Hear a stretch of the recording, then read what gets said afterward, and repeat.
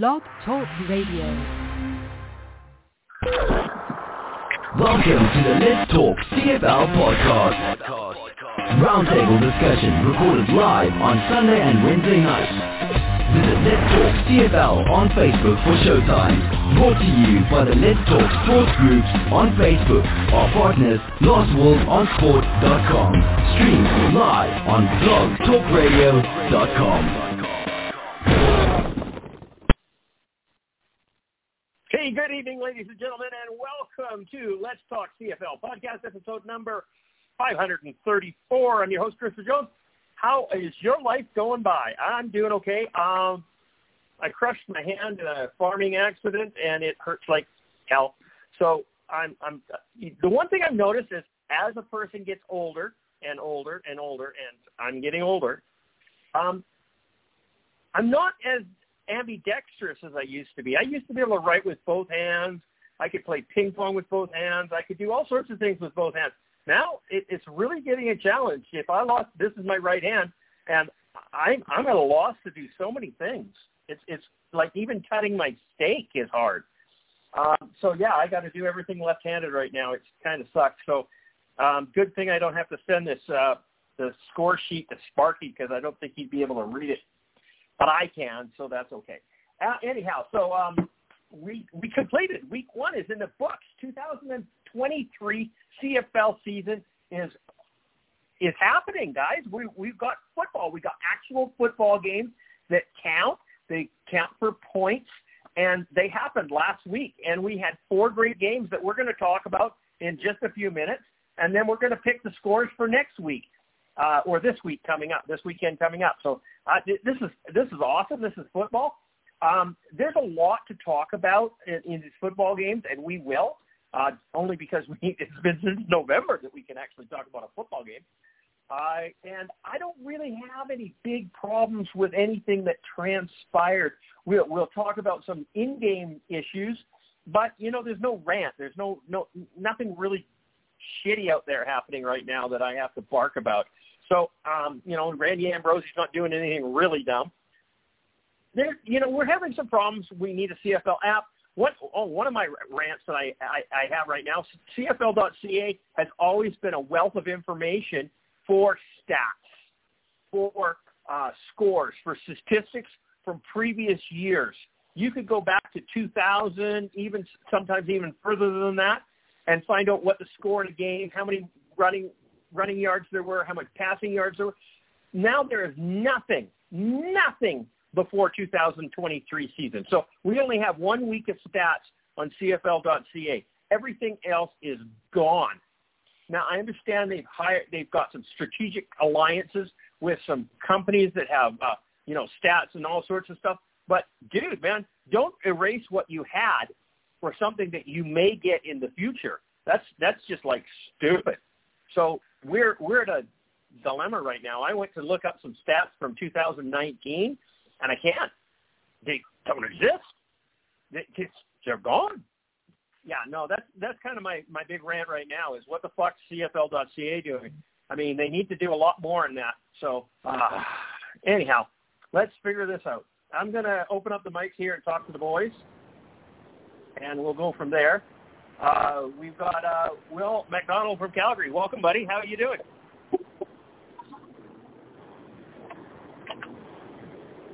I am good.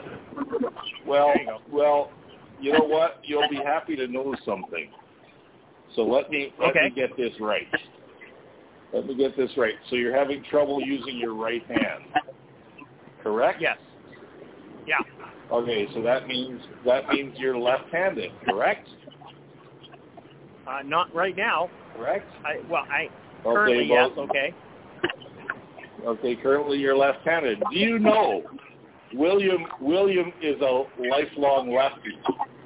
And would you agree with the left side of your brain operates the right side of your body, and the right side of your brain operates the left side of your body? Do you agree with that? In theory, that is correct. That is what we're told. Okay, that's what we're told. So, do you realize that left-handed people are the only people of the right mind. Just thought I'd throw that in there, buddy. Other than that, that's all the wisdom I have for tonight. So I used to box, and you want to know how to mess up an opponent? And set yourself up boxing right-handed, and then just as the bell rings, switch over to being a southpaw because they don't know how to handle it.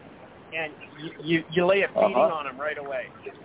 And then halfway through, like round one, I'll switch back to being a right-handed boxer.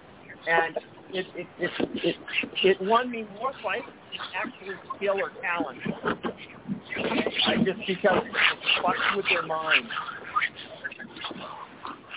Well, I wouldn't know about that. I've never punched another human being in my life, so. Now, believe that or not. Sorry to hear that.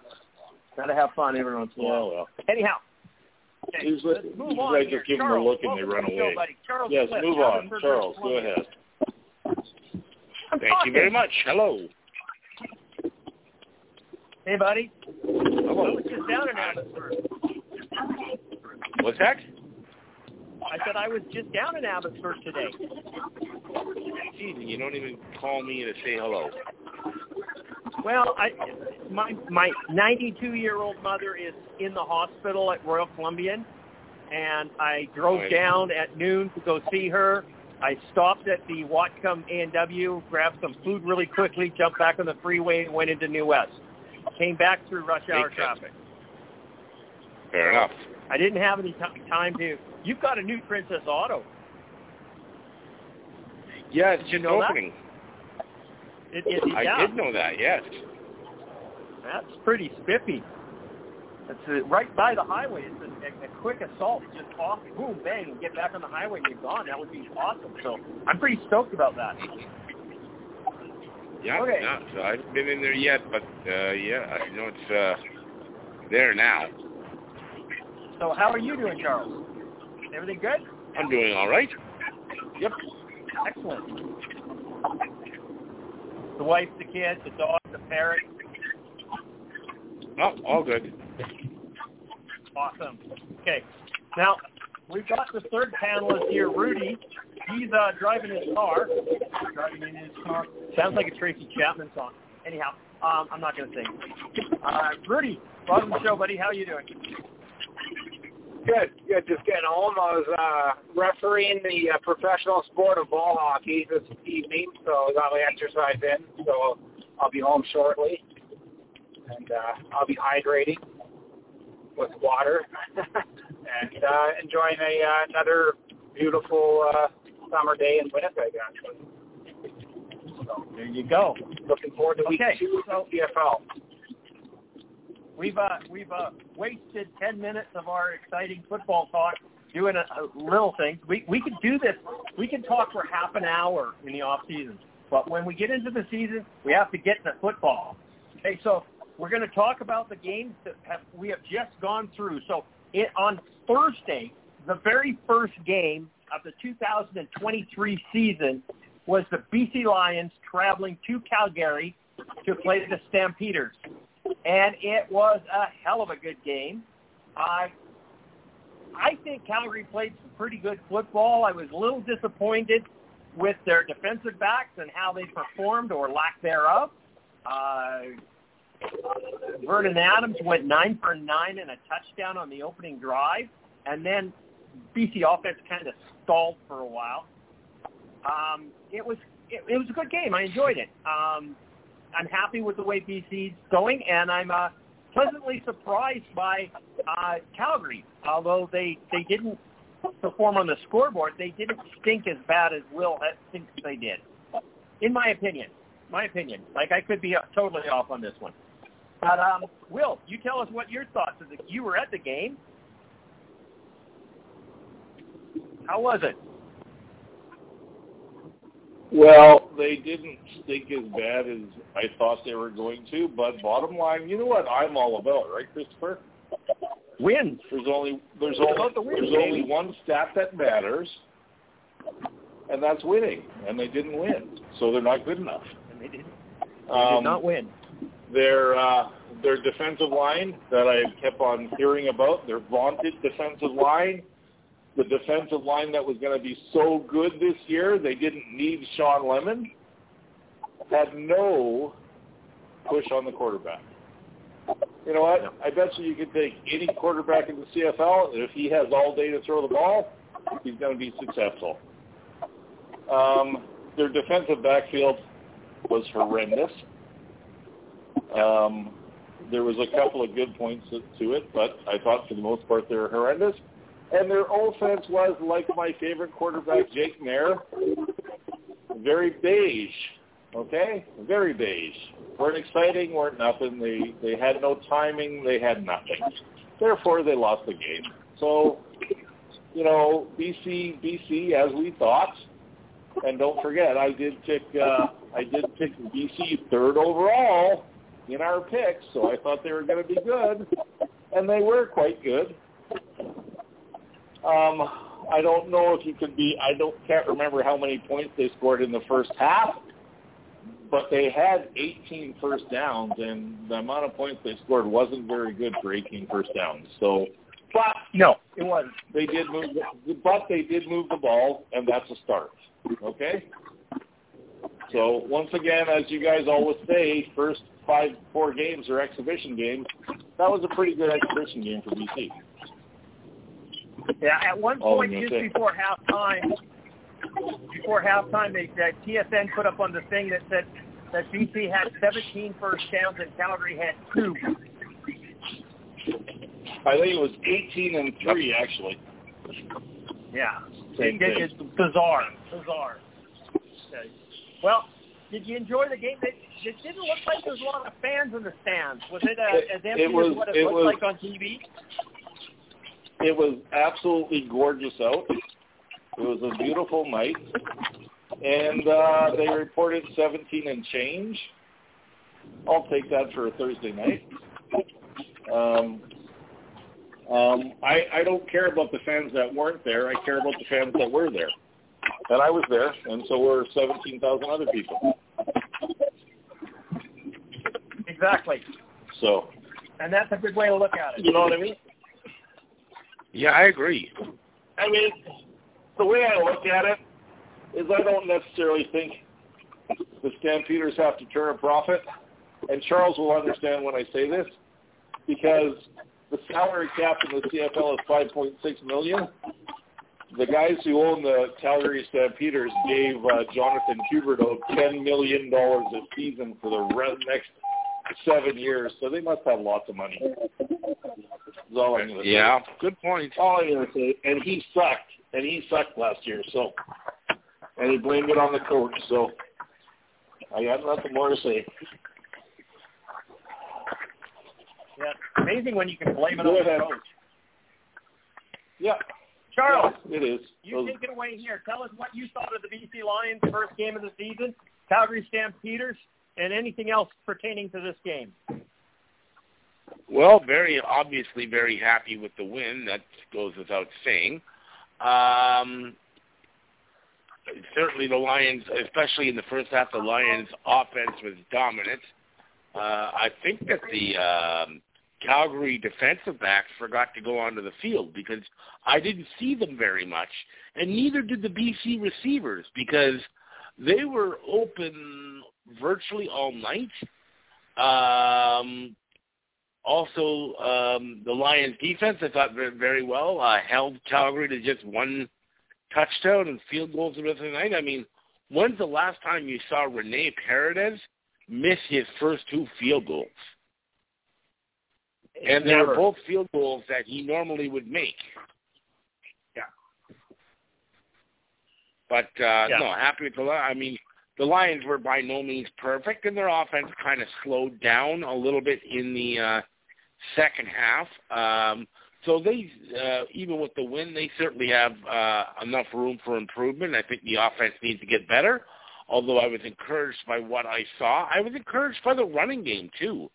Lions running back, Taquan Mazzell, 81 yards rushing on 12 carries. I thought he was very effective. In fact, overall, the Lions, I think, had about close to 150 yards rushing, if I'm not mistaken, 123. So that was a big question mark on how their running game is going to go coming into this season. And, hey, they did it pretty well. I mean, I got to admit, I was pleasantly surprised with that. So it was a good first road game, a good first road win for the Lions. Certainly room for improvement, but no, I was quite happy with it. Yeah, for how wide open the BC receivers were, and for how much time Vernon Adams had in the pocket, I'm really disappointed with the amount of yards they got, or shall we say points. Yeah, they probably should have had more points. They left the points on the field. Yeah, week one. We'll put it off to week one. Yeah, of course. But I was pleasantly pleased. I cannot say I was surprised. I expected it. I think we all did. Rudy, you're up. What's your take on this football game? Yeah, I mean, for the first regular season game, you know what? I think BC they did what they have to do. They got the win. I think, like you said, they need to put more points in that game, but I think that'll come as they play more games this season, and I wouldn't worry about that. Calgary, they have a lot to prove. I mean, they got to move the football, and without their running back this week coming up against Ottawa, they might be in big trouble. Their defense hung. I mean, I guess you could say they bent and didn't break. That could have been a 30-40 point blowout.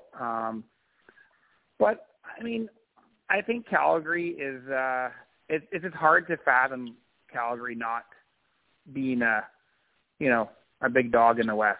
We haven't seen it in a long time, so it's just very odd to predict Calgary was not going to win and go out there, and it just was not happening for them on last Thursday. But stranger things have happened.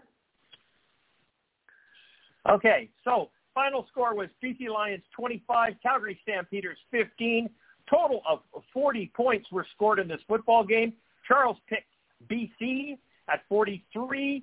He got 136 points with his differential. William, you picked Calgary 42. You ended up with 38 points. CJ picked BC at 52. There wasn't enough points there. Got 118, and Rudy picked Calgary and ended up with 34 points. So we'll total these at the end of the game, at the end of the talk here. So game 2 was Friday night. We had a game Thursday night, Friday night, Saturday night, Sunday night. It was kind of an interesting, weird weekend. 4 days of football. So Friday night football, return of Friday night football, was Hamilton Tiger Cats into Winnipeg to play the Blue Bombers, and it went about according to plan. I don't think anybody surprised anything about this. Hamilton got more points than I thought they should have, but that being said, shit happens, and it usually does. So, Rudy, I'm going to let you go first. You're the Hamilton Blue Bomber fan. Were you at the game? Yes, I was. Yeah. Okay. About 29,000 there. What your take on the game was, and what you take of the atmosphere of the stadium. Go at it. Yeah, the atmosphere was awesome, as it has been the last few years at IG Stadium, and the fans were treated to what we thought was going to happen. Winnipeg on offense was dominant. Hamilton had no answer. It was, even when Hamilton made their little comeback with all the turnovers, all the very sloppy turnovers on special teams that the Bombers were giving them in the second half, there was no real panic in the crowd. It was kind of like the Bomber fans were kind of amused at what was happening, but there was never really any panic. And, Bo couldn't move the football. He didn't throw the football. I saw a stat today somewhere that he has the longest passing average right now out of week 1, but that might have been in garbage time because Hamilton had nothing. But what I think is Hamilton still has 17 games to get better, and I think they will. So I think they'll build off they'll build off week one, and they're going to get better. The Bombers, there's a little room for improvement, but they're kind of at where they're going to be for the entire year. They'll clean up those turnovers, and I think BC will still give them a run for their money this year in the West. Okay. William, take it away on this football game. Well, as I've been saying for 2 years now, I don't care how far Bo can throw the ball. If it's got no zip on it, it's not going to make a difference. And he threw some nice, wonderful, long, looping passes that you can tell there's no power behind that punch. And I'm going to tell you, he looked good, as in he looks good in a Hamilton uniform, and he's kind of got that Studley quarterback look going on, but that's about it. The question I have, and I don't understand it, and maybe you guys can explain it to me. Why do opposition teams, when they play the Bombers, oh my God, I forgot his name now. The Canadian receiver, Rudy, what's his name? From Winnipeg. He played in Saskatchewan, now he's in Winnipeg. Dembski. No. Nick Dembski. How the fuck do they let Dembski get so wide open all the time? Do they not cover him because they think he's Canadian? Is that why? Because I think every time I saw it last year too. He's like 20 yards past everybody else. And he's a smart receiver. He cover this guy. He's a smart receiver. You know what he does? He's one of those Canadians that are smart, and he knows the Canadian game, and he studies it, and he just finds those little themes, and he's kind of like a throwback to some of the old Canadian receivers we saw in the 80s and 90s. So, but Winnipeg does have weapons, so you can't cover everybody. And wait till Lawler gets back. It blows my mind that he's always wide open. I just can't get past that. It's ridiculous. You'd think teams would defense for him because he's a great receiver. So kind of like Ray Elgar in Saskatchewan. Why was he always open? Right? Yeah.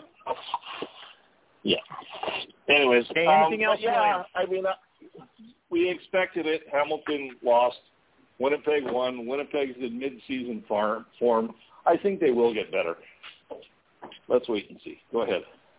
I don't think there's that much room to get better. They may get better. They probably will. I wasn't overly impressed with their defense didn't step up when it should have. But it wasn't that bad because Hamilton got more points on turnovers than they did on offense. So, Charles. Well, I'm just kind of echoing what you guys were all saying. Winnipeg looked great. They roared out to a big lead early. Hamilton tried to mount a comeback with some bad turnovers by the Bombers. Can the secondary of the Ticats not learn to stand? Because they kept falling down over and over again.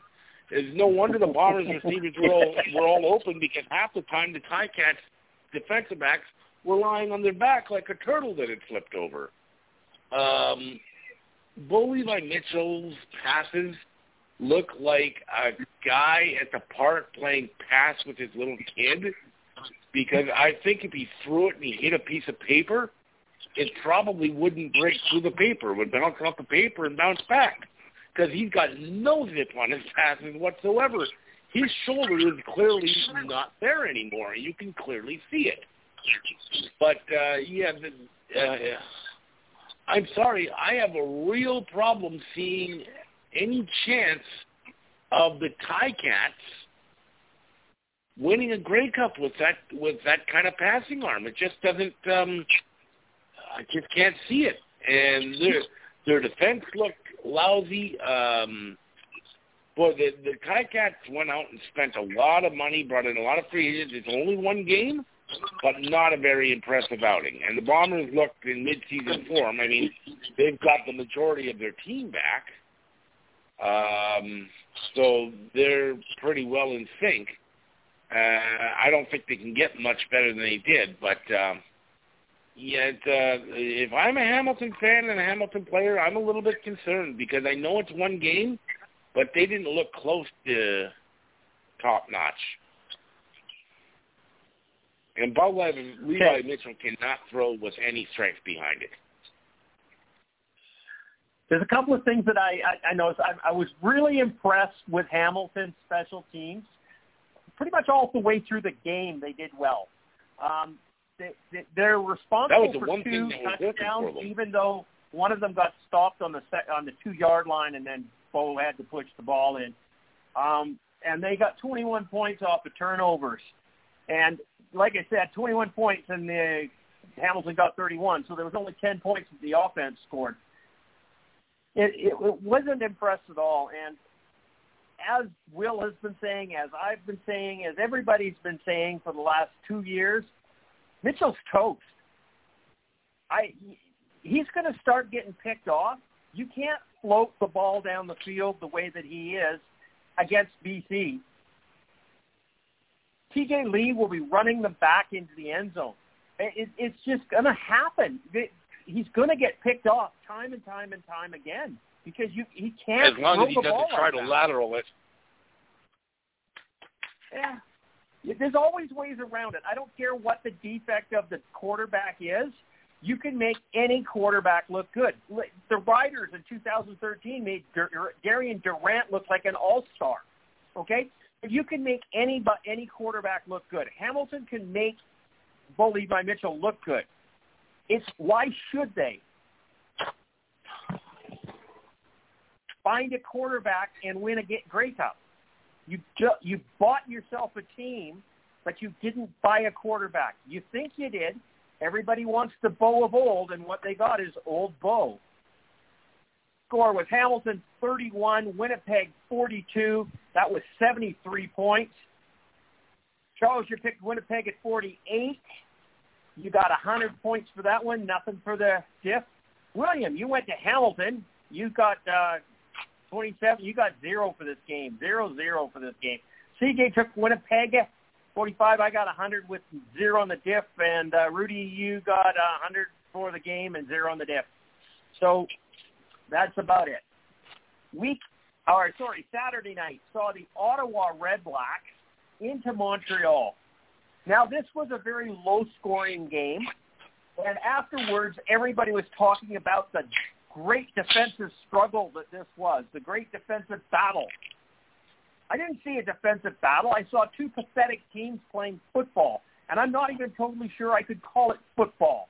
It was terrible. It was a gross miscarriage of justice to the football fans for this game. It was absolutely terrible.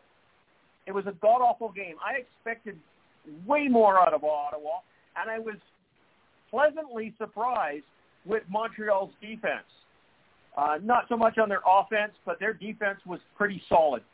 Cody Fajardo was just a useless kid out there, and nobody was surprised by that, except Montreal fans think that he's the second coming. Kind of like when he was in the Riders, and Phil Miller thought he was the best quarterback, an elite quarterback in the CFL. No, not going to happen. Cody Fajardo is not there. Montreal, full marks for them on this game.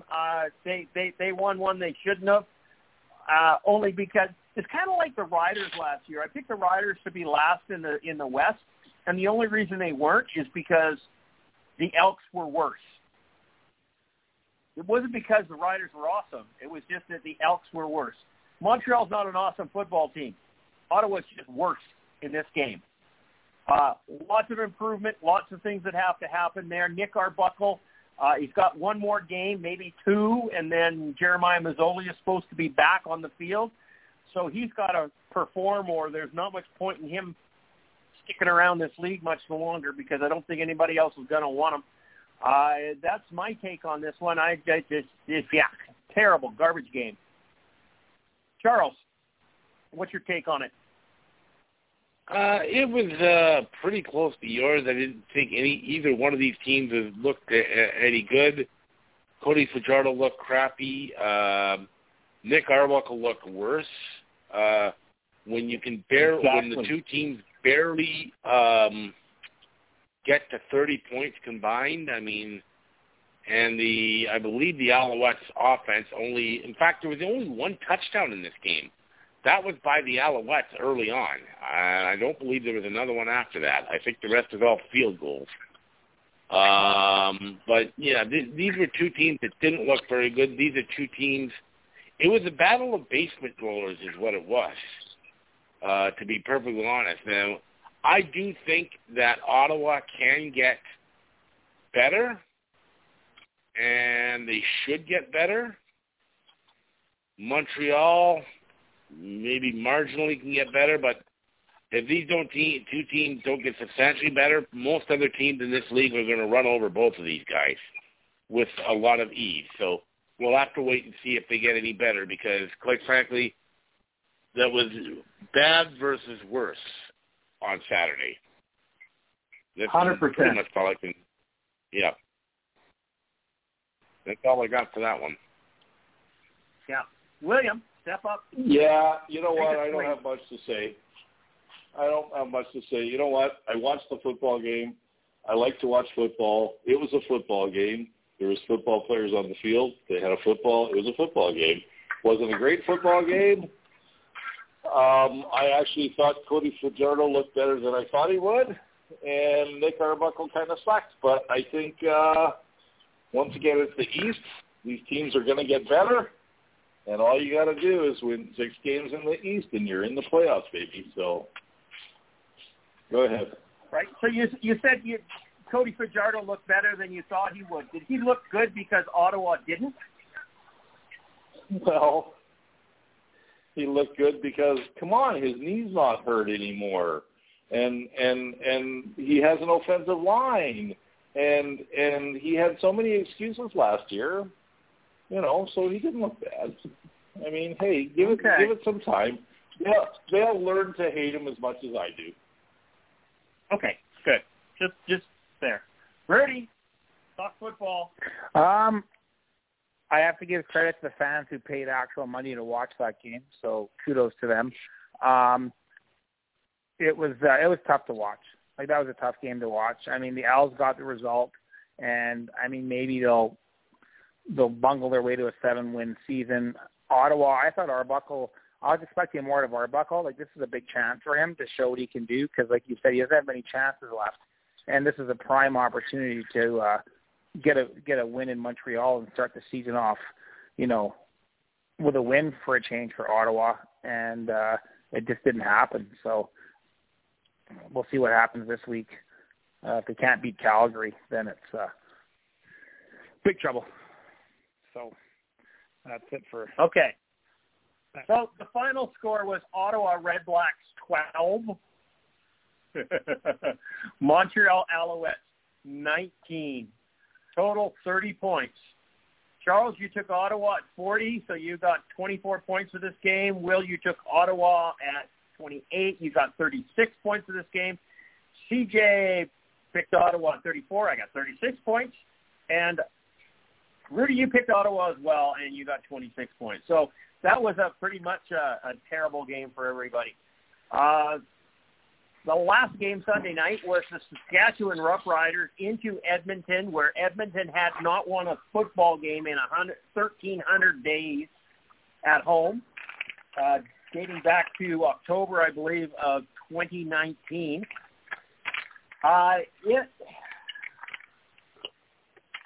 This game was no better than the Ottawa-Montreal game. It was no better.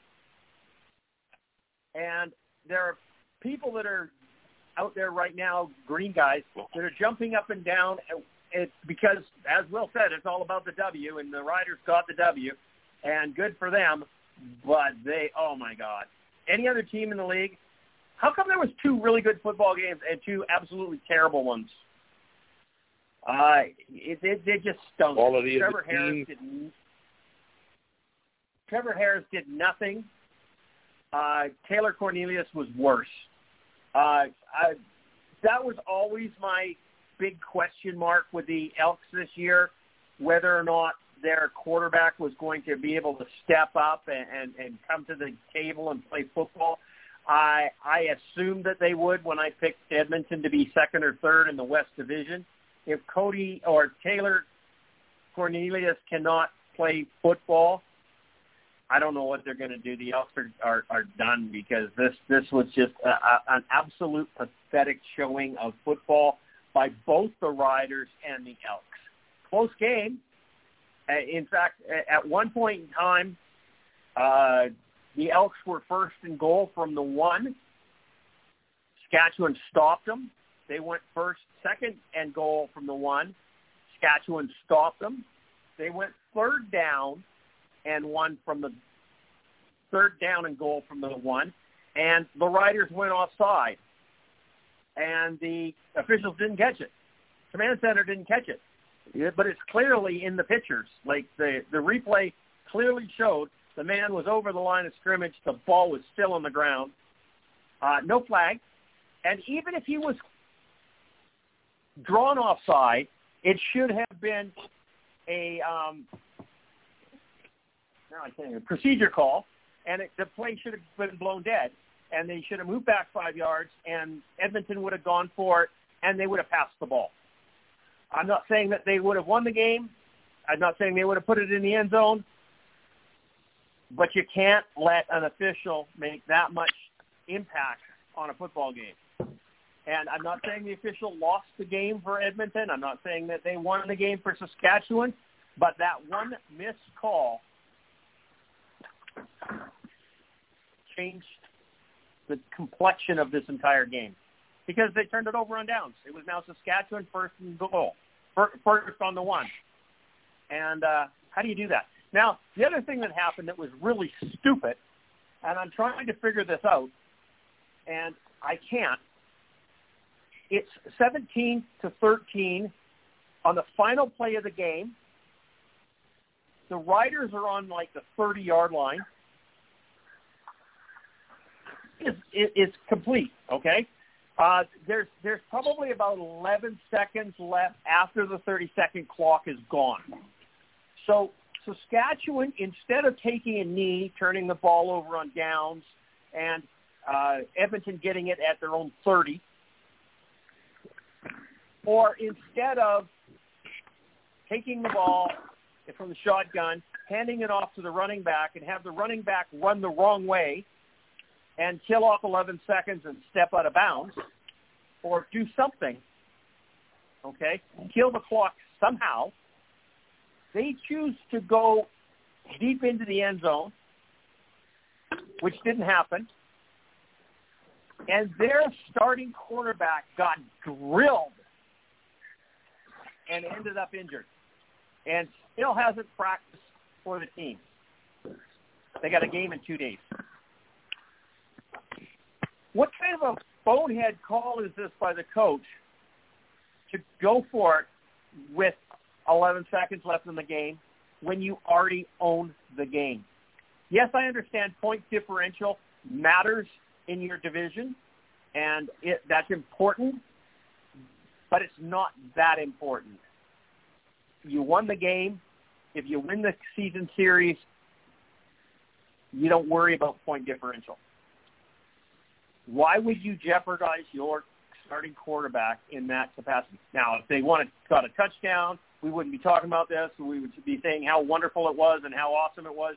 But it didn't happen that way. That was a bonehead fucking play by Craig Dickinson. There's no other words for it. It was just stupid. Give it to the running back and have him kill the penalty just like Bobby Orr used to do. Take it out of the offensive zone, skate to neutral zone, skate around, back down into the offensive zone, go behind your net, look around, play around a little bit. Oh, look, penalty's over. That's what he needed to do. The running back needed to run around and then walk out of bounds. Kill 11 seconds. You can kill 11 seconds by running around like an idiot. There's no way that any of the Edmonton Elks would have caught him, because he would have had a 30-yard advantage on him, because nobody would have expected him to do it. It was a dumb play. It was a pathetic game. It was a terrible game, and it was no different than what we expected it to be. These are just two, well, Edmonton I did not pick to be this bad, but Saskatchewan I did. So I'm not surprised by anything here. I'm going to move on. I'm going to shut up. Rudy, take over. Oh, boy. You know what? Edmonton's in big trouble. I mean, that game, the big crowd, I mean, Cornelius knows the offense.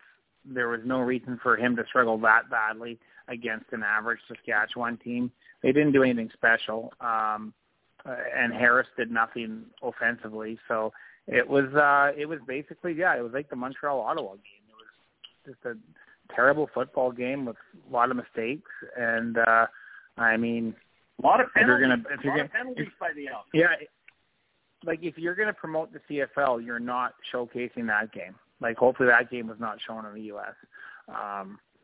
And I know Saskatchewan fans count that as a Grey Cup win last week, so I think they have 5 Grey Cups. They might unroll a banner on Friday celebrating that fact that they won their 5th Grey Cup last week. So other than that, I mean, hopefully the play. Hopefully the play improves next week across the board for a few teams. Well, Winnipeg's in Regina, so I don't know how Saskatchewan's going to fare there. Good luck. Okay, Charles, tell me what you thought about this game. I know I ranted on for too long, but can you add anything to that? Awful, awful, awful. I, coming into this season, honestly did think that Taylor Cornelius could take another step and actually become a bona fide starting quarterback. Boy, my thoughts on that has changed dramatically. He looked awful in this game. He had the one big play where Eugene Lewis made the play for 103 yards, and I believe he had 102 yards the rest of the game. So he had literally half his passing yards on beautiful play. One play. Great play and nothing other than that. So it's really, I mean, I was expecting Edmonton to make a jump this year, but they looked a whole lot like last year on Sunday. So again, we got to preface this by saying it's week 1, but they need more than just a little bit of improvement. Let's put it that way. They need to get a lot more improved. And Saskatchewan, the big reason that Saskatchewan won is they were playing Edmonton. But playing the same game against many other teams, like I said about much of the other teams, they're playing other team other than Edmonton, they're probably not winning because there was nothing special about them either. So, and what the hell was Craig Dickinson thinking? The game's over. All you ought to do is kneel down. No, let's try and score a touchdown and get our quarterback injured. And now they're having closed practices and not talking to the media. I'm starting to lean towards that Trevor Harris isn't going to play this week because of being injured on that play. How stupid was that? Nobody does that. You kneel down, you go. First of all, it's bad sportsmanship to pile on like that. And second of all, there's no reason to get your quarterback injured on a meaningless play like that. It's stupid. But no, let's go ahead and play that. It's just dumb. And this is CJ has talked about how Craig Dickinson shouldn't be a head coach. Plays like that are the reason why. Because that was a veteran, good, top-notch head coach doesn't pull off some sort of gimmick play like that and get his starter injured. Wake up. Yeah. And that's all I got to say. If he kneeled down, okay? The O-line would have had to keep Saskatchewan away or Edmonton away, the Elks away, for 11 seconds before he kneeled down, okay? And that's possible. Maybe the Elks wouldn't have tried to get the ball back because, the hope of them getting anything. So they would have killed off 5 or 6 seconds, and then he kneeled down with 4 seconds left, and they got one shot at it. Whatever happens, but, you don't do dumb-ass shit like that. You just don't. You don't. Better to give them one long-shot play than to be without your starting quarterback. Yeah. The penalties were atrocious for the Elks. That is a discipline problem that Chris Jones will fix. Down my mind. He has ripped a strip off of everybody who got a penalty and the rest of the team as well. They will either have much better discipline in the next game or people will be fired. He has never been hesitant to pull the trigger on somebody for something like that. And the same with his defense. His defense was not up to par, and he will fire people. He will bring in new bodies until he gets a working defense in there. His defense will be one of the best in the league. This year, I don't know. We'll see what happens. But I have faith Chris Jones is going to correct the problems he had in week 1. Week 2 will be a different Edmonton Eskimo team, unfortunately, or for them or for me, I don't know. They're playing in BC. I don't think they're going to win it, but I hope they actually fix some of their problems. William, your two most favorite teams in the CFL went head-to-head. You know what? I'm sitting here listening to you guys, and, I mean, there's comments about Taylor Cornelius. Let me ask you a question. In 2001, did the Stampeders write off Marcus Crandall after the first game? No, they didn't. Okay? And they went on and won a Grey Cup. So give Taylor Cornelius the benefit of the doubt. He's only a third-year quarterback. We know that Chris Jones doesn't spend lots of time on offense, okay, because he's a defensive guy and he's never going to give you the best. But Taylor Cornelius isn't that bad, and Edmonton has a pretty darn good receiving core. So I think Edmonton's going to get better. And once again, exhibition game, okay? The game itself was not great, I'll give you that. There was a team that won, so it was great for them. Saskatchewan won. Trevor Harris did what Trevor Harris does, not much. And he's on a decent team and he wins. They won, so that's all that matters. And, I didn't see any Rider fans jumping on the Grey Cup bandwagon this week, but I'm sure they're out there. I tried to stay off media this week. There was a few. And the other thing I was going to say is that, some of these teams are looking real bad, okay? And some of these games are real bad. But if anybody on this panel has experience with really bad teams, it's Rudy, who's watched one for 25 years up until 5 years ago. So shitty teams get better. Let's face it. It's cyclical, man. And who knows? These teams, I'm thinking Montreal or Ottawa could be in the Eastern Final. And Saskatchewan or Edmonton could be in the Western Final, or at least semifinal. So can't write anybody off yet. I'm not writing them off, but saying what they showed us was not good. No, of course don't not. Forget, but you say that the for any team that loses a game. Yeah, what about them? They had pedigree still. They had a lot of players that won cups in 98.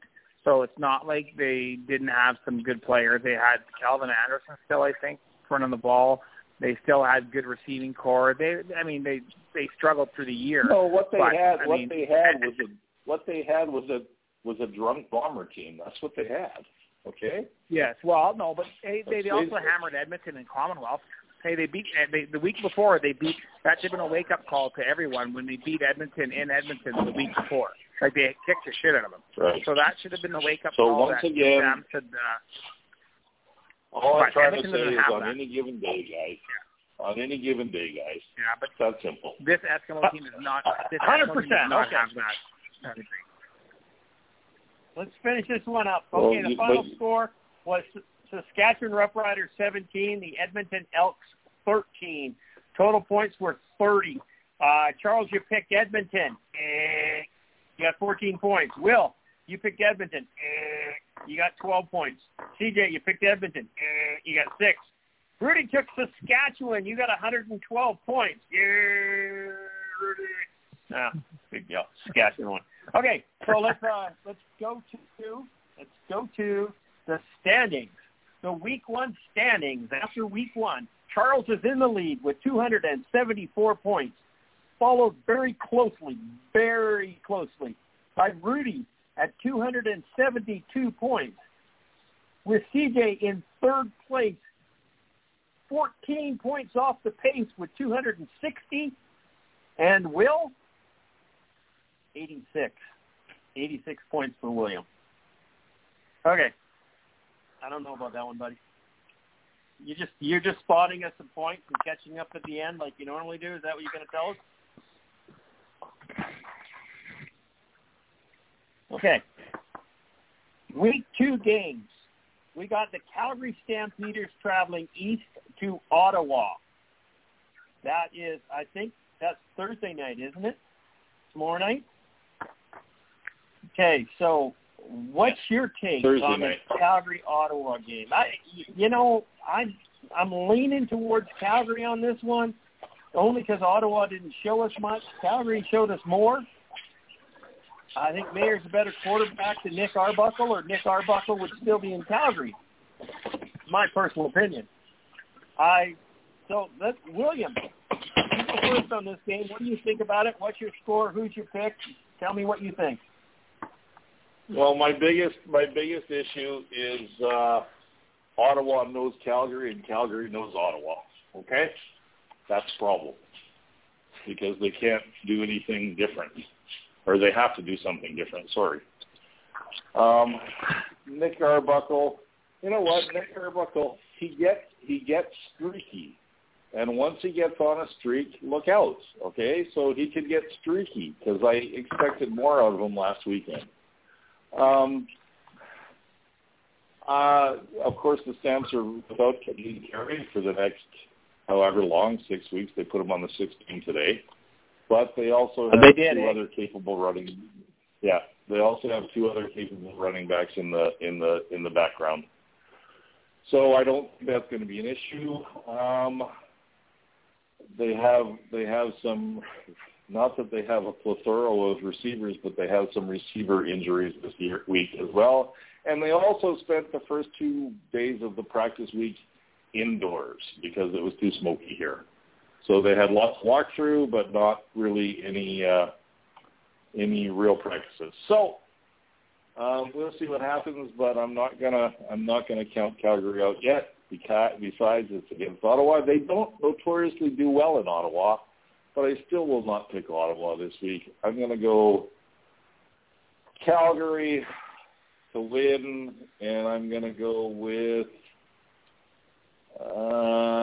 35 points. Okay. Charles? Yeah. East versus West. West versus East here, actually.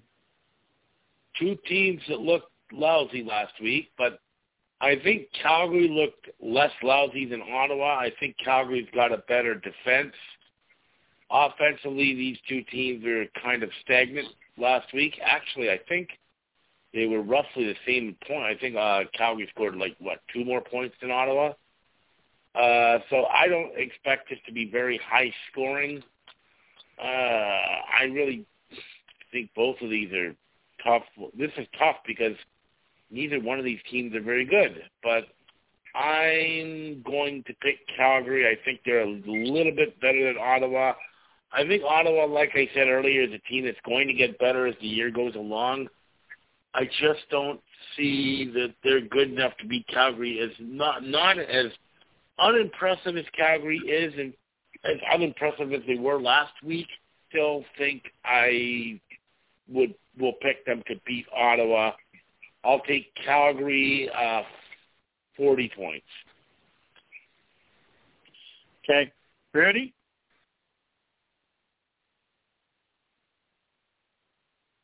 Did we lose Rudy? Oh, sorry. All right.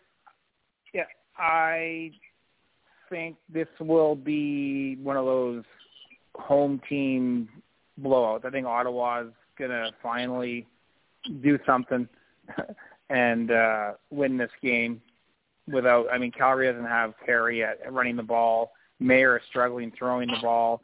I just don't see them winning this game. I think I'll give it to Ottawa. I'll say 31-15 and 46 points. Okay.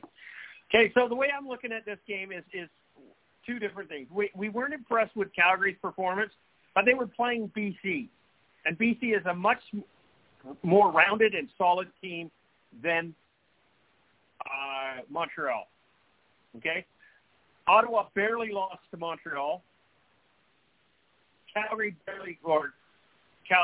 scored about the same points, actually about 3 more points than what Ottawa did against the BC Lions, which I think is a much more solid team. So I'm going to give the edge to Calgary here. They're a better, stronger team than the Ottawa Redblacks last week. Can they do that again this week? I think so. I'm taking Calgary Stampeders. I'm going with the big 48 points. I think it's going to be a little bit more high-scoring game, going with 48 there. That's my take on it. The second game is the Winnipeg Blue Bombers heading to Regina to play the Saskatchewan Roughriders. Wow. I guess we're really going to see what, and the Rider fans are already saying that they've lost this game, that they know they're going to lose this game, and that, what do you expect? We're just not as good a team as Winnipeg. Well, that's a defeatist attitude, but I don't disagree with them. If you're going to win the cup, it's going to go through Winnipeg. You're going to have to beat Winnipeg. Very, very few very few teams are not going to have to beat Winnipeg to get to the Grey Cup. So it's got to happen. If you can't do it, don't consider yourself a contender. Charles, Winnipeg versus, actually, Rudy, you take this one up first. Winnipeg versus Saskatchewan. You're picking Winnipeg. I have no doubt about that. Yeah, I think Saskatchewan will put up a better effort than most people think. They're at home. They'll have a home crowd. I think they're going to hang tough with Winnipeg, but Winnipeg just has too much. Unless if Winnipeg is as sloppy as they were in the second half, then, yeah, you're going to have a good old-fashioned CFL upset. But, no, I think Winnipeg wins this by 10 points, and I'll say the total is 54 points. 54? Yeah. Let you go now. I honestly believe it's Winnipeg just a far superior team right now. Saskatchewan, they may be able to keep it close for a little bit, but I still think this is going to be a Winnipeg win. I just don't see them. They don't have the firepower, and I don't think they've got the defense to take down that Winnipeg offense, which looks in mid-season form. And I honestly think Hamilton's a better team defensively than Saskatchewan, and Winnipeg put 41 points up on them. Home or not, this is going to be a Winnipeg win. I think it's going to be a fairly easy Winnipeg win, so I'm going to go Winnipeg 46. Okay. William? Well, because I was going to have to try and catch up, I had been contemplating taking Saskatchewan, but Trevor Harris may not play. Is that correct? There's a rumor out there that he is still hurt. So I also he didn't practice today. He was going to practice today, but he did not. He did not practice today. So, why? And you know what? Even if he's a little bit hurt, why wouldn't they keep him out? Because there's a long season ahead, and if you don't have a quarterback, you're fucked. So, I was going to pick Saskatchewan if Harris was playing, but Harris isn't going to play, I don't think. So I guess I'll pick Winnipeg. And does the score really matter? Let's go Winnipeg. I don't know. 57.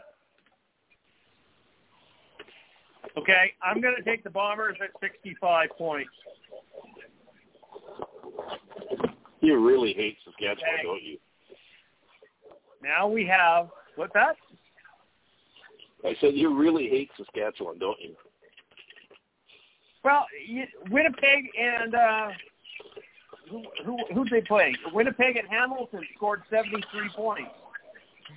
Okay? Uh-huh. So why can't Winnipeg and Saskatchewan score 65? Well, they can. Yeah. They can. I just don't think they're going to. Saskatchewan's not going to win, so it's going to be Winnipeg, and I think it's going to be a higher scoring game or a high scoring game. We'll see what happens. The third game up is the Edmonton Elks traveling to BC Place Stadium to play the Lions. This is going to be the Lions' home opener. It's a 2-day festival. The mayor declared it BC Lions Day. There's LL Cool J. Who the fuck is that? I have no idea. They just rolled out the whole thing for this opening night, and good for Amar Doman. I'm happy for him. And BC Lions fans, they sold out the lower bowl. They've made a good shot at the upper bowl. I think we're expecting 35,000 fans, maybe more. It's going to be a good game. I'm hoping it's going to be a good game. I hope Edmonton can at least come out and do something about it. I'd hate to see it be terrible. Charles, BC Lions, Edmonton Elks, you're going to the game? Yep. You're a fan of this LL Cool J or whatever the fuck his name is? I used to look to him all the time when I was in high school. Charles, you're so lucky. Okay? You're so lucky. Yeah. Absolutely. Yeah, I'm excited about it. It's going to be fun. And, I'm thinking, I remember last year, the Lions home opener, this is kind of shaping up like last year, because the Lions home opener last year also against the Elks. They also had the big pregame concert, and then we went out and won 59-15. Is it going to happen again? Annihilate. Well, I don't know if it's going to be to that extent. But the Lions literally trounced Edmonton all 3 times they played them last year. And I think Edmonton's better than they were last year, and even though they didn't show it last week, I think it's going to be closer. I don't think it's going to be 59-15 this time, but I do expect the Lions to win this one relatively handily. They're just a better team right now than the Elks. I'm still concerned about Tanner Cornelius. Right now, of course, the big target for him is Eugene Lewis, and that's definitely a guy the Lions have to watch. He may be the best wide receiver in the CFL, or he's at least among the top echelon. But other than that, I think the Lions defensively are better than Saskatchewan was. So I think the Lions are going to win this game. Like I said, I don't know if it'll be 59-15, but the Lions are going to win this game. I'll take the Lions and 46 points. What was the score? I said 46. 46, okay. William? Are you playing with your phone? Nope. Okay. I'm rubbing my console. Sorry. Yeah, you're making noise. Don't do that anymore. I'm cleaning my car, Christopher. Sorry. Well, mute your phone when you do that because it's rude to Charles. Yes, okay, sorry, Charles. I apologize. Will you forgive me, Charles? Do you want me to send you money instead? Okay. Anyways. Okay. Anyways, It's Franklin. Lots of them. I'm jealous that Charles gets to see LL Cool J because he's on my playlist, and I listen to him at the gym every morning. Okay. And Really? Yeah, I love LL Cool J. Yes, sir. Really. Why do I have a problem Charles, seeing that? You're thinking I'm pulling your leg, but Charles knows me. He knows that I probably listen to LL Cool J. Anyways, you need to start acting your age. Well, I've never acted my age, Christopher. So okay, who's going to win this game? What's the other game? What do you mean? What's the fourth game? Hamilton Toronto. Oh, fuck. Okay. I am going to go. Oh, you guys are going to be shocked. Edmonton Eskimos. You do mean the Elks, Edmonton right? Eskimo. Edmonton Elks, 50. 50 points? Yep. Rudy. Oh. Is Hamilton Toronto? No, this is Edmonton, BC. Oh, Edmonton, BC. Sorry. I'm going to go BC's going to win big. After what I saw last week, that's going to be BC's going to get their blowout. I don't see Cornelius. I mean, you can do nothing at home. He's playing a better team this week on the road. I mean, big crowd. I'm going to go BC in a walk, 37-11. So what is that, 48 points? 48 points. Okay. Yep. CJ is going to take BC, and no one's surprised by that. And I'm going to go a little higher. I'm going to go with the 56 points. Okay, the last game before we get into some actual football discussion. The Hamilton Tiger Cats traveling a little north to play the Argos at BMO Field in Toronto. So, interesting game, interesting matchup. These are the two. Toronto had to bye last week. Hamilton dunk it up in Winnipeg. Yeah, I don't know. 2 games on the road to open the season for Hamilton. Charles, let you go. So you got, this is an interesting quarterback match. You got Chad Kelly, and you got Bo Levi Mitchell. Infamous Bo Levi Mitchell. One has no arm, one has no experience. Well, you got the Grey Cup champions in their home opener, always a traditional battle between these two rivals. I really just think, though, that Toronto's going to come out playing well. I didn't like what I saw last week from Hamilton. They gave up far too many points. And I'm not confident in their offense with Bo Levi Mitchell. So I think this is going to be a win for Toronto. They're coming off the Grey Cup. They want to have a good show in their home opener. I think Toronto wins this one. I don't know if it's going to be super big. I think it could be close. But I expect that Toronto will win, and I say they combine for 43 points. Okay. William? Take the mute off. So I have a question to ask everybody. Do you think it'll be a sellout in Toronto tomorrow or on the weekend? Home opener? What do you think? I think they're going to have a good 20,000. crowd, but mainly because they get a lot of fans coming up from Hamilton. 20,000 okay. Okay. Yeah, okay. I don't think they've seen 20,000 fans. When was the last time they saw 20,000 fans? I mean, I don't it's think been they a long put time. 40,000 Anyways. fans in BMO Field. Anyways. I thought you said Chad you didn't who? care about the fans who weren't there. You just care about the fans that were. Chad who? Go on. Chad who? Who's Chad Kelly? Who the fuck is Chad Kelly? He's the son of some Kelly guy, Tim Kelly or something. He played. No, he's not. He's the cousin of some Kelly guy. He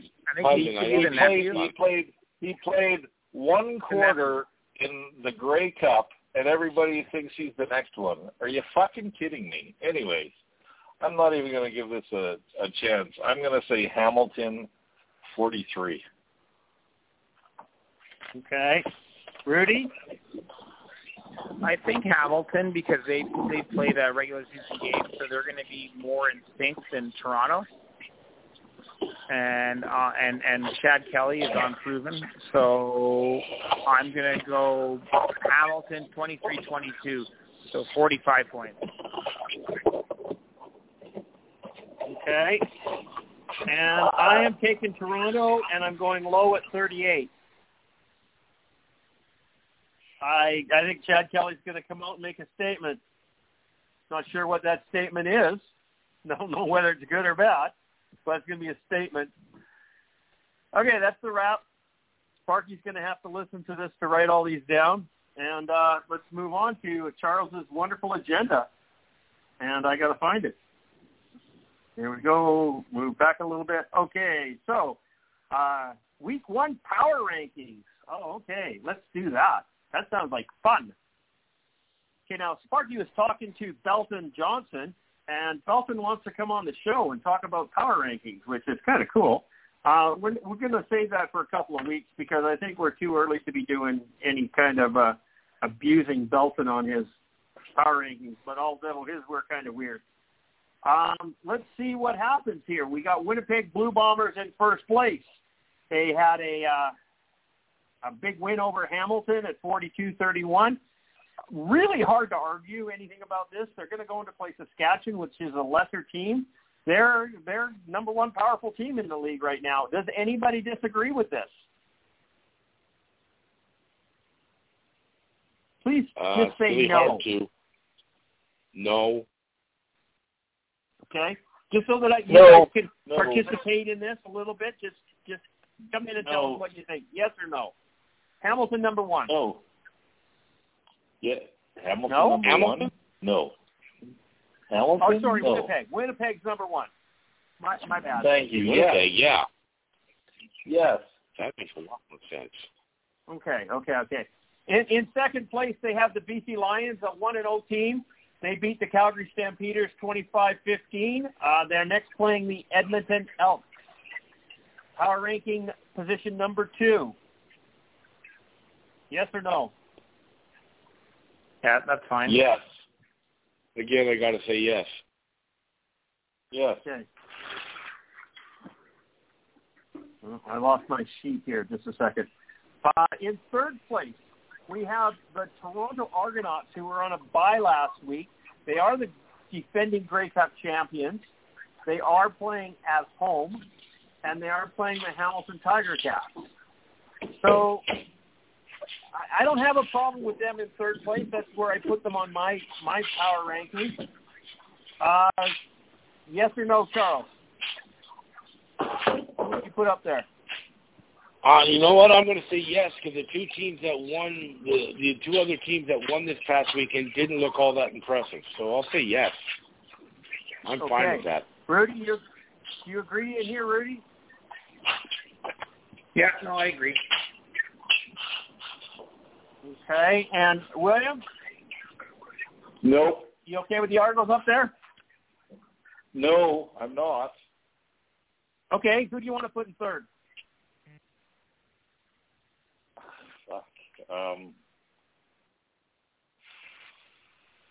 Saskatchewan. You want to put Saskatchewan in third place? Yep. Wow. I put everybody in. I put everybody in third place, but I can't do that. Okay. Okay. Well, CFL.ca has Toronto Argonauts there. Move on. Fourth place, they've got the Saskatchewan Roughriders. This is a big note for me. I've got Saskatchewan down in sixth place. Who have I got in fourth? I think it's Hamilton. I think I put Hamilton up here. So Hamilton in fourth place for me, but no way Saskatchewan's in fourth place. Charles, what do you got? Oh, boy, I wouldn't put them in fourth place. If anything, if you're going to put one of the winning teams in fourth place, I'm probably going to put Montreal there. Not that they were all impressive, but I'd probably put them there before I put Saskatchewan, especially considering now that Saskatchewan's starting quarterback may be out.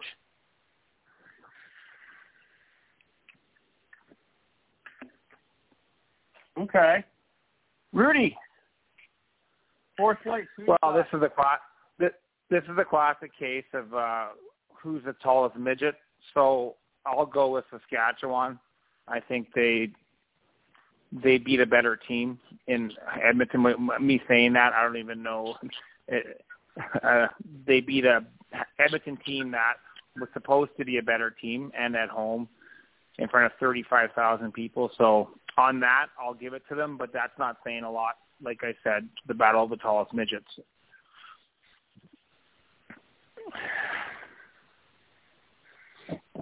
Wow. Okay. William, did you go on this one? No, you didn't. You put Saskatchewan in third. Nope. Who you thought in fourth? Montreal. Wow. We have some different opinions here. In fifth place, they have the Hamilton Tiger Cats.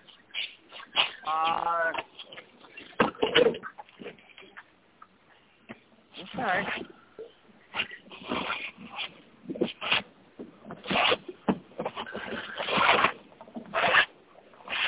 I'm lost where I am. Okay, fifth place with Hamilton Tiger Cats. I had the Tiger Cats in fourth place, actually, so I'm not putting them in fifth. I put the Stamps in fifth place right now. William, go ahead, and then you can mute your mic so you're not making you know. Oh, sorry, I forgot to mute myself. Yeah, I'm gonna go with Calgary in fifth. Calgary in fifth. Okay. Charles. I'm also going to agree and put Calgary in fifth. Okay, so that's three of us with Calgary in fifth. We just got some other guys up above us. Rudy, what you going to pick for fifth there? I'll take Hamilton in fifth. You need to put the Ticats in fifth. Who did you have in fourth? Montreal, didn't you? Yeah. Okay. Okay, so you got Hamilton there. In sixth place, CFL.CA's got Calgary there, and we got Calgary up in fifth, so that's not going to happen. Sixth place, I have the Riders. Saskatchewan Roughriders are in sixth place. Yes, they won a game, but they did so against a bad team, and the game was not impressive.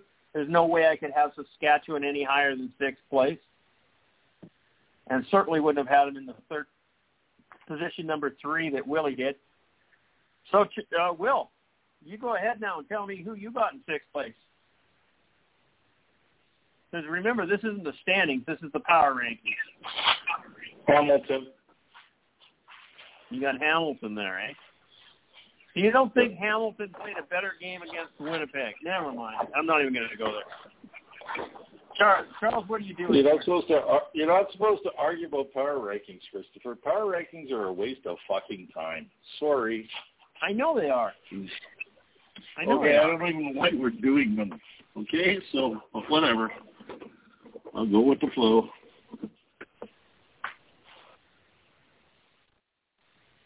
I'll put Saskatchewan 6th. Okay. Rudy. Calgary 6. Okay. In 7th place, the Edmonton Elks. In 7th place, I got Montreal. It's really irrelevant at this point in time. We're going to have Montreal, Edmonton, and Ottawa down at the bottom, and in what order it is really doesn't fucking matter. Yeah. I think they're the only teams that are left. Rudy put Montreal higher, but they shouldn't have been. But like Will says, we're not arguing over power rankings. So anybody got anything to add on this one before we move? Nope. Okay. Hamilton Tiger Cats release Canadian defensive line Kwaku Boateng. Why'd they do that?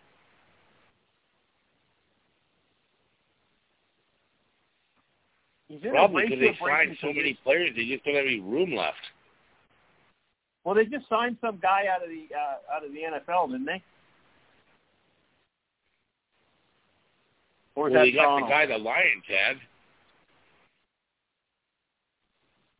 Yeah, they did. They got, what's his name? Jonathan Kongbo. Kongbo, yeah. Kongbo or whatever. Yeah, interesting. Yeah, but Boateng, so okay. Do you guys remember Kwaku Boateng? I always thought he was a pretty good D lineman. I did too. Rhonda Holt's favorite Edmonton Eskimo? One of Rhonda's favorite, yes. They used to piss her off all the time. They're calling him Johnny Duotang. I used to call him Mr. Duotang. Yep. Ah, okay. Yeah, okay. I forgot all about her.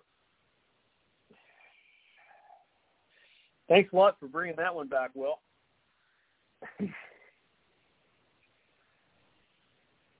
I honestly don't think we could name all the people that have been on the show. Do you think we could? I could name most of them. I might forget about some. Some of them were utterly forgettable. Yeah. Hey, is this guy going to find a home real quick? Is he going to find a home real quick, or is it over for him? I think he will because he's a Canadian that's a pretty good player. So I think he'll find a home. Someone will pick him up. I'm honestly surprised Chris Jones hasn't done it already. He's a Canadian player that was good 2 years ago, but remember he was injured all of last year. Maybe he hasn't recovered yet. Maybe not. Maybe that could be the reason. Okay. You got anything to add to this Kwaku Boateng thing there, Rudy?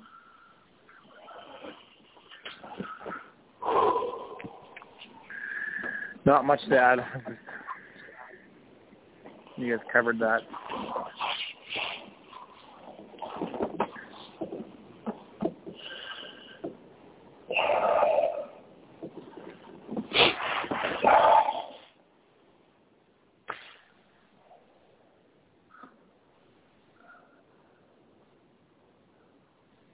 Anything here? What's going on? No, we're nothing. I'm sure somebody's going to pick it up because he's a Canadian defensive lineman. Okay, we can do that. Yes. Craig Dickinson, Riders QB Trevor Harris is fine. Expected to practice fully on Wednesday. Should he be called out for putting his QB in jeopardy? It's funny as hell because you do call him out, and the Rider fans jump on the Craig Dickinson bandwagon and defend him. How the fuck do you do that? Because once a Rider fan, always a Rider fan, and if you're a Rider fan, you always back up whoever is part of the team. I mean, think about what they said about Cody Fajardo 2 years ago. And last year he was absolute shit, according to them. So, what? But he was part of the team. That's why. But look how they supported Marino last year. They supported Marino to the death last year. Absolutely. Once you're a Rider, you get supported forever until you're not a Rider anymore. Yeah. I mean, it was hilarious. Should he be called out for putting his QB in jeopardy? How? Well, you can't. This is, unless they win the Grey Cup, this is his last year anyways. So they're not going to call him out.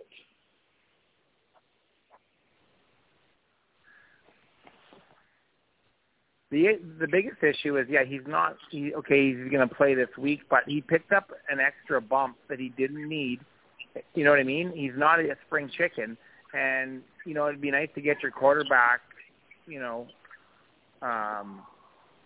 into week 2 without any injuries or any little nicks. Now he's, it's a long season, and those things can, pile up. And by, just a nagging injury that lasts a few weeks, it could turn into something else. So just a needless risk.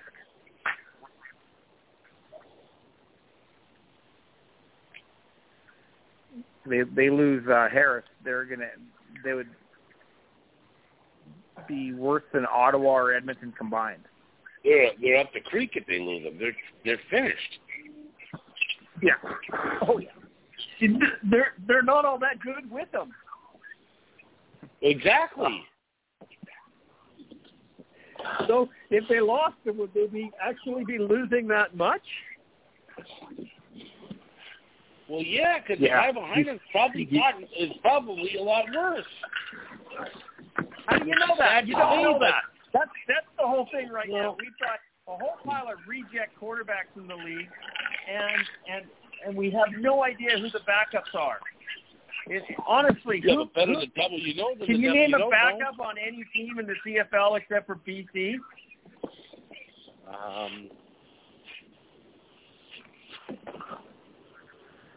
Winnipeg's got a guy, I think his name is Drew Brown, or something like that. Not that he's any good, but I know his name. I even know Winnipeg's third string, Mr. Piggy. Okay. There you go. Pig room. Miss Piggy? Miss Piggy playing for those Bombers? Mr. Piggy. Yeah. They call him Piggy, apparently. Is in Saskatchewan Dalagaga or Dalagata, or what's his name? In Saskatchewan? Is that Jake Dalagala? That's their third string. Oh, okay. Mason Fine is their backup. Okay. Yeah, Mason Fine's their backup.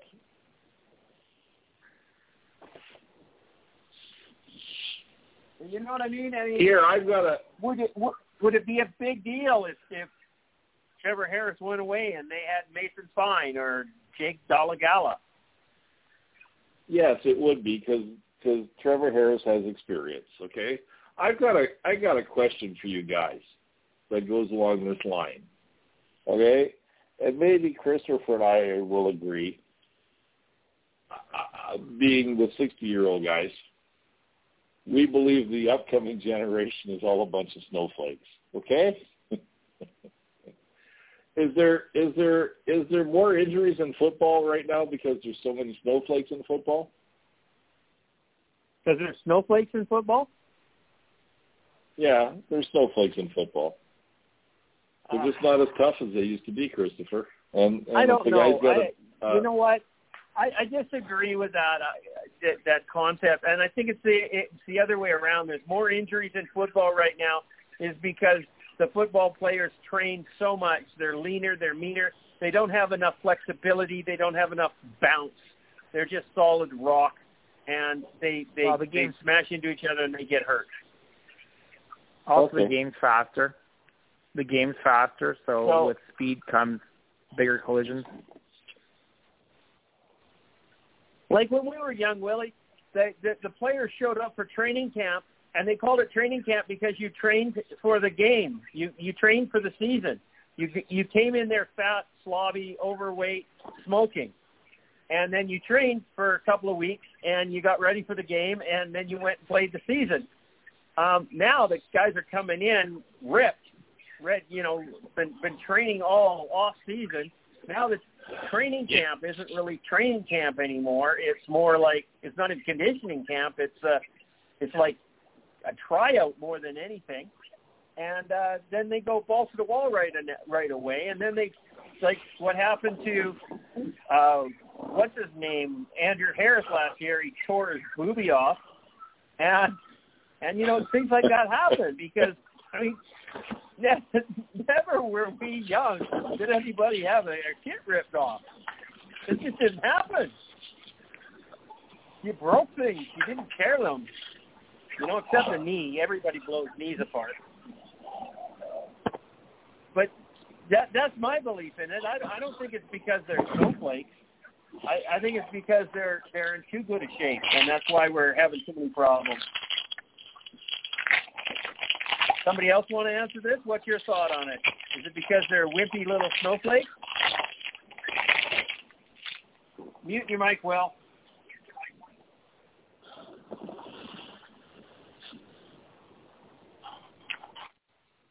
I think there's a lot to be said. I think there's a lot to be said with what you're saying, because these guys are coming in, and like you said, they've been working out all summer.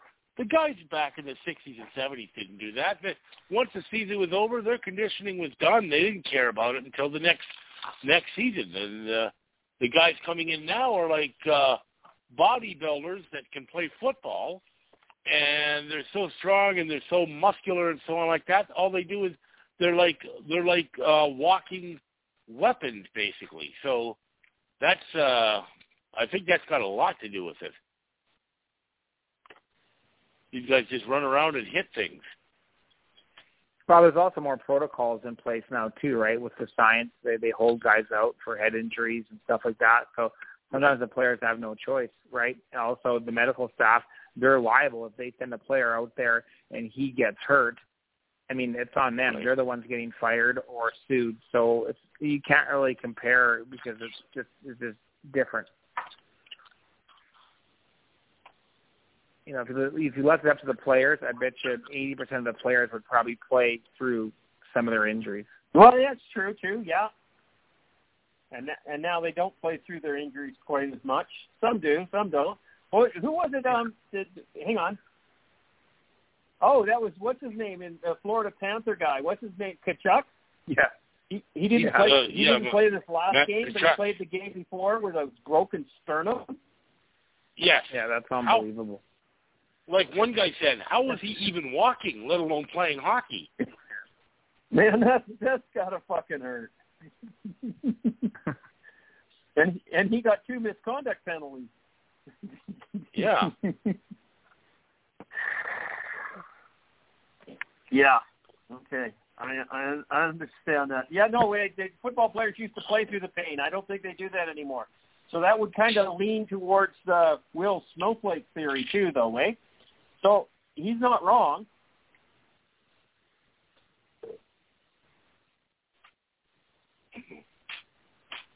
No, I think there's like 2 different things that are happening here, and I don't know. Now, hang on, I gotta find your. My finger hurts. My hand's starting to throb. I'm doing too much typing here with my fingers. Still Norman 5. Okay. While we're on this subject, because it's not part of the agenda, let's talk about this fucking idiot that was at the Elks tryout in Los Angeles. And he started whining and complaining that the Elks had asked him to help set up the field and do some paperwork. So he did it, and then he complained about it. He got told that don't complain. And then he filed a grievance with the CFL. I don't know how you do that. I don't know if it's actually a grievance or did he just file a complaint. But, you know, if you're getting told to paint the fence and wax the car, you do it. Because Mr. Miyagi tells you to. And it doesn't matter. Even if this is a test to find out what you're going to, how well you take orders or anything else, you just do it. You just prove that you can be part of the team, and you do whatever needs to be done. And then by filing a complaint with the CFL, you've just proved the point that you're not that type of person, that no other GM in the CFL is going to touch you. You're obviously not good enough to be in the NFL. And the XFL and the USFL don't give a shit about kickers. So you as a punter are now permanently unemployed. Your career is now over. Go flip some burgers. I don't know what this, and somebody called him, this is you don't do this to professional athletes. Well, he's right out of college. He's not a professional athlete. He hasn't been paid to play anywhere. He's a wannabe. And he's proved that he doesn't really want to be, because he would have done what he was told to do without complaining and whining about it. He's pissed off he didn't get a participation ribbon. Mm-hmm. This is Will's fucking snowflake. And I don't understand. I don't get it. And everybody's ripping Chris Jones a new one, saying that this is just another stunt that he's pulled, or that how dare he treat people like this, everything else. He's finding out what players are going to play for his team and which ones are not. Who's going to go to the distance for the team? I have absolutely zero problems with this at all. Charles, what's your take on this one? You know who we're talking about and what's going on? Yeah, the guy's an idiot and he should keep his mouth shut. He's not, but he should. And he's just making himself look foolish, to be perfectly honest. But, yeah, this guy, he's a crybaby. Fucking snowflake. Pretty. You think Chris Jones is being mean and hard on the players and everything else, or you think this is I think CFL. I mean, if you want to have a good, some good advertising, good PR, you should run a camp properly. I mean, you shouldn't expect the guy to set up stuff and chart numbers for other players. I mean, he's there to do a job. He's focused. He's competing for a job.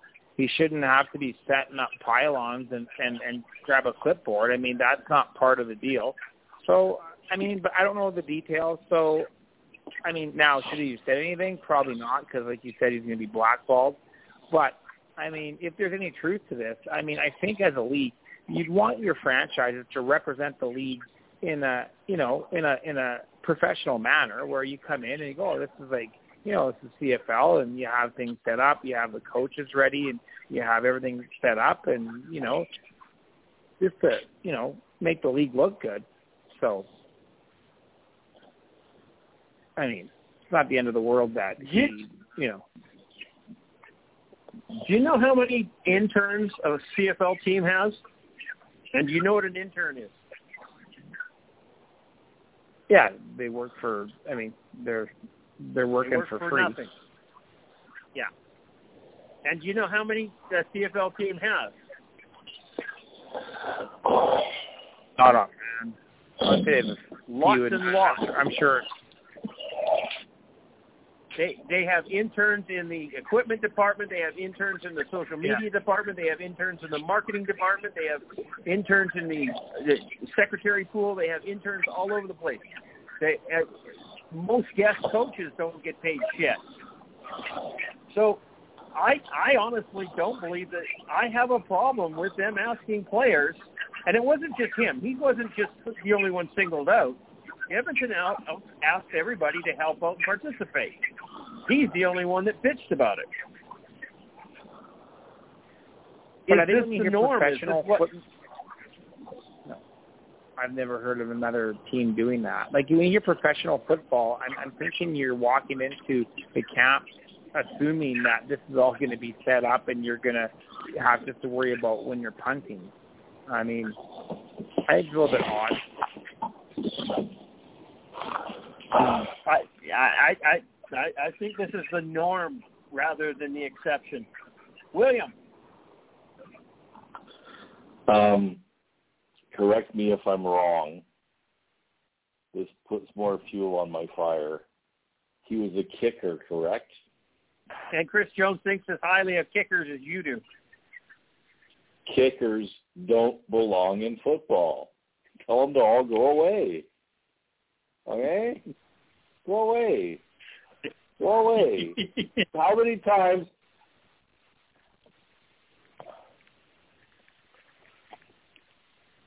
What was that? How many times do you have to say this? On Thursday night, after the St. Peter's kicker missed 2 field goals in a row, how many times do you think I yelled, "Go back and be a fucking fireman"?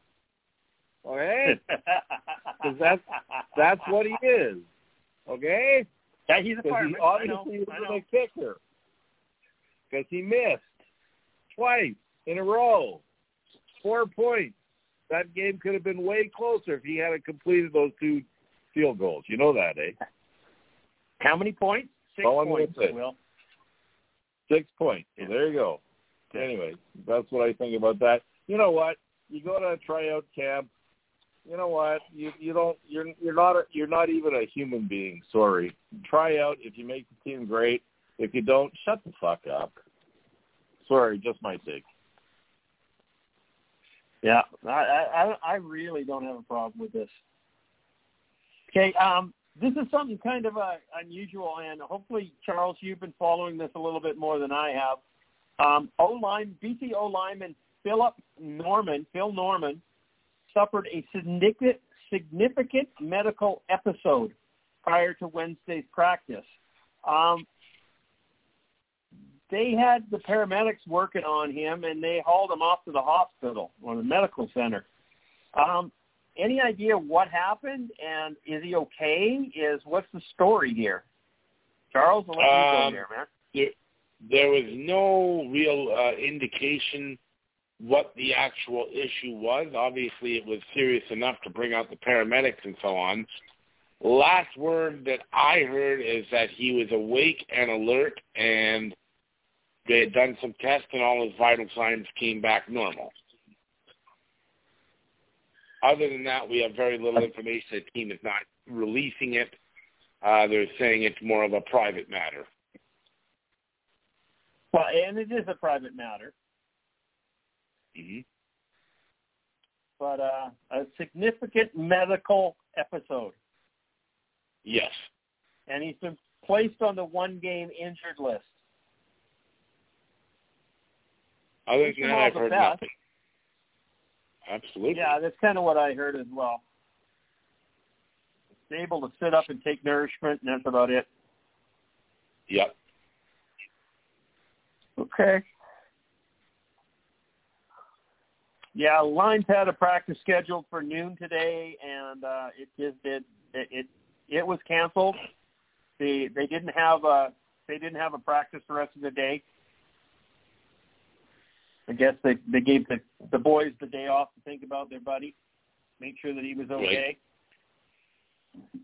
And so be it. It was very kind of unusual. You hate to hear these things, but we're hearing them a lot more. Discussion with my doctor the other day about this.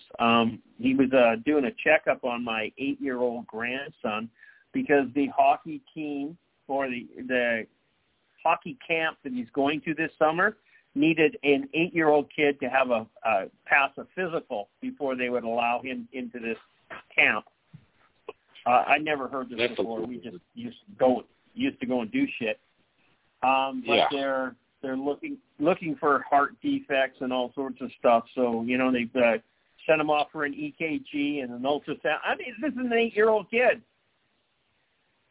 So yeah, it's a kind of. I'm glad they're taking this all seriously, but it's a little off the wall in my opinion. But is it a waste of resources? I don't know. I don't know how to say this, but I'm glad that they're testing my grandson to find if there's anything the matter with him. I'm pleased about that. I think it's ridiculous, but I'm pleased. More and more athletes are having problems. Cardiomyopathy, does that sound like a proper word? It's close enough. Misshaped heart or something's working one way or the other or whatever else. So it's kind of big. Although this is what they're trying to blame all these vaccine injuries on, but we'll just see what happens. I'm not going in there right now. Anybody got anything to add to this? William, did you hear anything different out there on the beat? No, but I was gonna. You're talking about kids with defects. I was at the gym this morning, and there was a woman on a treadmill running, and she's probably, I'm going to say she was 8.5 months pregnant. Oh, really? Yep. That's not good. So I walked up to the treadmill, and she took her headphones off, and I looked her in the eye, and I said, "Don't run. You're going to hurt your baby." So I was convincing. And she looked at you and she said, "I'm not pregnant." Yeah, she was pregnant. You could tell. That would have been funny if that had happened. What I noticed first was her breast, but that's beside the point. But no, she was running, and it's like, don't run. That would have been bad. You're gonna give the kid brain damage or something, for fuck's sake. Okay, you're 60 pounds overweight. It's not gonna make a difference for you. What are you doing?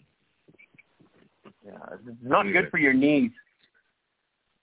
Take care of your knees, okay? That's the only thing I got to tell you, young guys out there. Take care of your knees. Okay, you'll miss them when they're gone.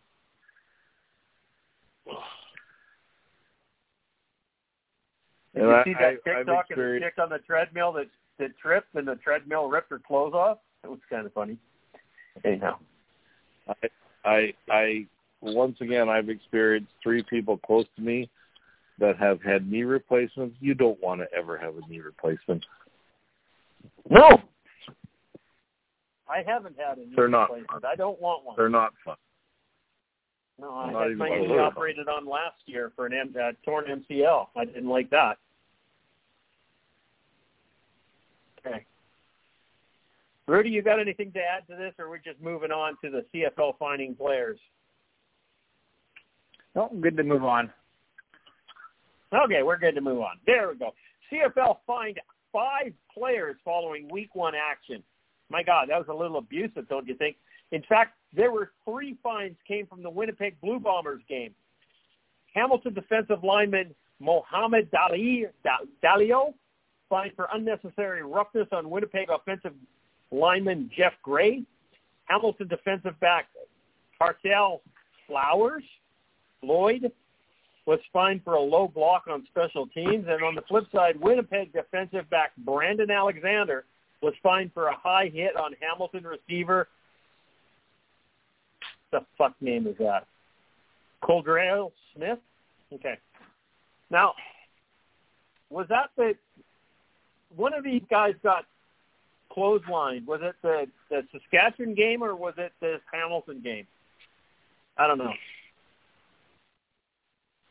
It was a great hit. It was absolutely a great hit. Took his head off. In other action, Ottawa Redblacks defensive lineman Bryce Carter was fined for unnecessary roughness on Montreal Alouettes quarterback Cody Fajardo. And finally, in the Elks defensive back Ed Gainey was fined for a high hit on Saskatchewan Roughriders receiver Jake Winicky. I think it was the Winnipeg Brandon Alexander on Smith hit where he literally just took his head off. It was a great hit, and he got flagged on it, and now he got fined on it. As per league policy, the amount of fines were not disclosed. The maximum possible fine under the league's collective bargaining agreement is equal to 1/2 of a player's one-game check. I was going through some CFL articles the other day where they actually said how much it was, and they said the player was fined $50. And so I thought it was kind of funny. It just kind of moved on and did that, and per league policy, the amounts of fines were not disclosed. That's a lot of fines for one week. I don't think we've ever had 5 fines in 1 week. Well, that's not true. We've had one player fined 3 times. And suspended a couple. Anything to add there, guys? We've got 10 minutes left of the show. Anywhere else you would like to go? What else would you like to talk about? Well, you know what? What you're talking about there are fines, and most of the fines were for high hits. Okay? Yes. I wonder why you're still allowed to go after a guy's knees when you tackle him. I would think that's probably one of the most dangerous hits out there. It is, and you're not allowed to go after certain players' knees, and from certain different directions. I'm talking when a running back comes around the edge and a defensive back goes at him, they always go down low because they're taught to go down low because, of course, they don't want to take him because he's too strong up high. But I would think that's just bad of a hit, to be honest with you. In my mind, anyways. Just saying. I think some of the hits are also just mistimed, right? Guys aren't in mid-season form, and a lot of pent-up energy, and guys are just flying around early on and clumsy and stuff like that. I don't think all of them are with, ill will, just clumsiness and timing's off. Well, I don't think anybody, very rare do you have a CFL player hit another player with malice, okay, with the intent to injure. That simply doesn't happen. Well, of course not. It shouldn't happen. And it did. It did last season with what's-his-nuts from Saskatchewan taking out Mazzoli. And accordingly, he's not in the league anymore. And I'd love to say it's because of that, but it wasn't. Saskatchewan took a long time before they decided to kick him out. So we got a few minutes here. Let's see what title defenses we have on the line here. Sunday against Hamilton, the Argonauts will begin their 150th year in Canadian football. That's the 150th anniversary for the Argos. That's pretty substantial. Reigning Grey Cup champions will raise the championship banner prior to the game. Entering his third season as head coach, Ryan Dinwiddie owns a record of 20-12. Wow, had no idea. He's 6-2 versus Ticats, including an undefeated 4-0 at BMO Field. Really? Wait, I did not know that. He's an Eastern coach, and he's actually won 20 games. Isn't that a record? Yeah, he's doing pretty good. So can we now say he's actually is a good coach? Nope. It's hard to say he's a good coach. He won a Grey Cup. He's won a Grey Cup. He's won 3 division champions. He checks all the boxes. It's hard because he's so stupid. He's in the East. Shit during the game. Fair enough. In the East.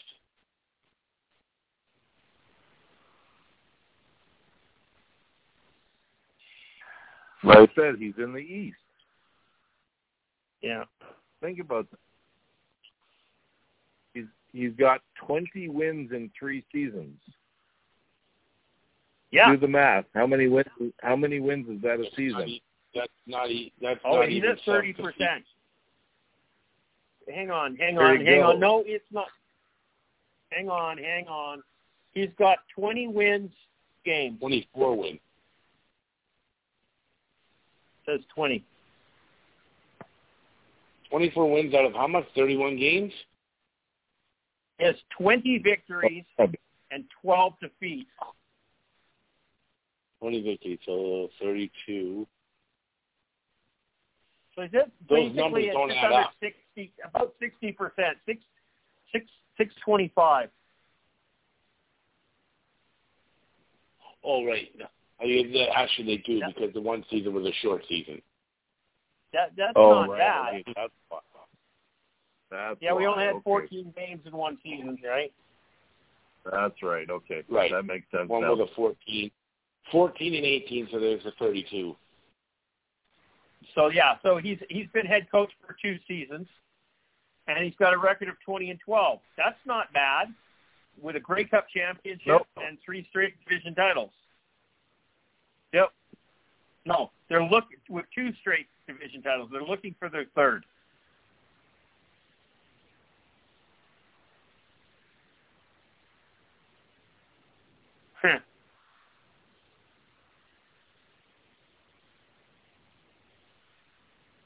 Here's something that I didn't know. Argonauts have a league-low 6 first-year players, including 2 quarterbacks.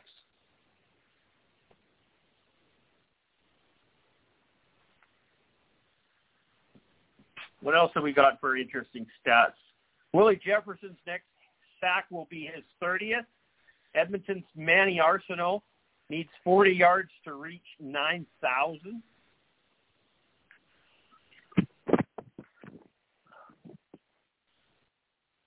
Dominic Rhymes recorded his 13th career 100-yard receiving game. Simone Lawrence passed Calvin Tiggle in defensive tackles at 663.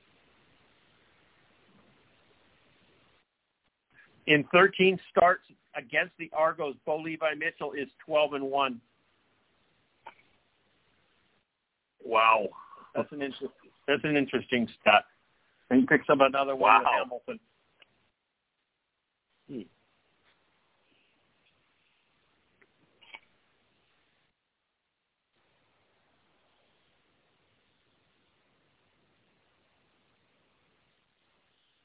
I got this really loud humming right now, and I can't figure out where it's coming from here. And I just figured it out. One of my dogs next door is snoring.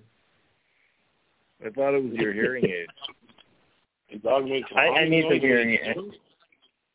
Yeah, I don't know. I can't hear shit. So, Winnipeg has won its past 5 games versus Saskatchewan, all with Zach Calero as the quarterback. He is 25-3 in his last 28 starts. Wow. Pretty good run. It's remarkable. That's I one think of the best. Pinned a lot. It's got to be one of the best, if not the best, runs of any CFL quarterback ever. Yep.